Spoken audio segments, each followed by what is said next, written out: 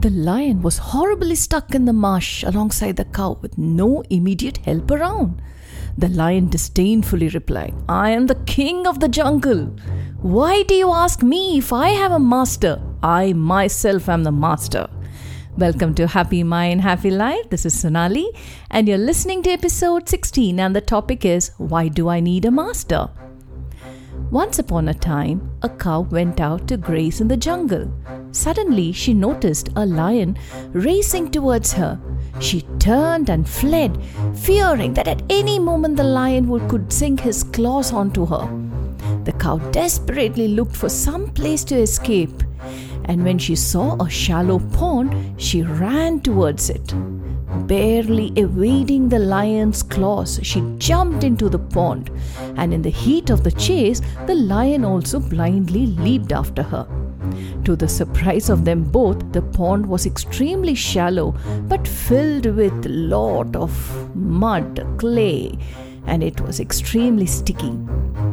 After toppling over each other, the cow and the lion found themselves at a short distance apart, stuck in the mud up to their necks. Both had their heads above water, but they were unable to free themselves no matter how much they tried. The lion repeatedly snarled at the cow and roared, "I'm going to enjoy the sound of crunching your bones between my teeth. I'm going to kill you. I'm going to catch you."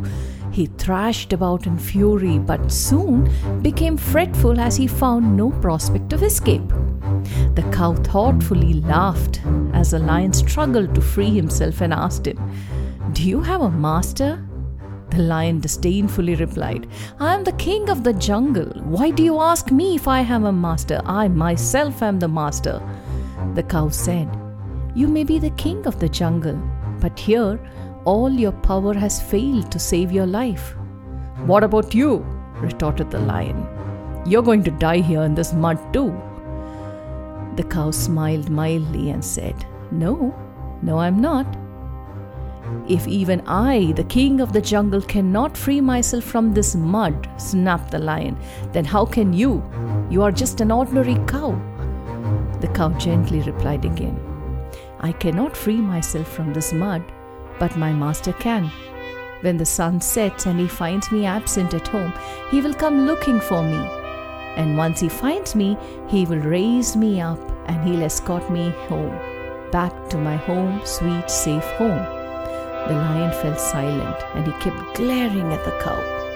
Soon enough, the sun began to set and the cow's master arrived. He immediately recognized the plight the poor cow was in and he lifted her to safety. And as they walked home, the cow and the master both felt a renewed gratitude for one another. And then they also pitied that the lion didn't have anyone to help him out, nor would he allow to be helped. The cow represents a surrendered heart, and the lion represents an egoistic mind, and the master represents the guru. The mud represents the world, and the chase represents a struggle for existence therein. It's good to be independent and not rely on anyone, but don't take it to the extreme. You always need a partner, a coach, a mentor, or a friend who will be always looking out for you. Having them does not mean you are weak. It's just that you can be stronger with their help.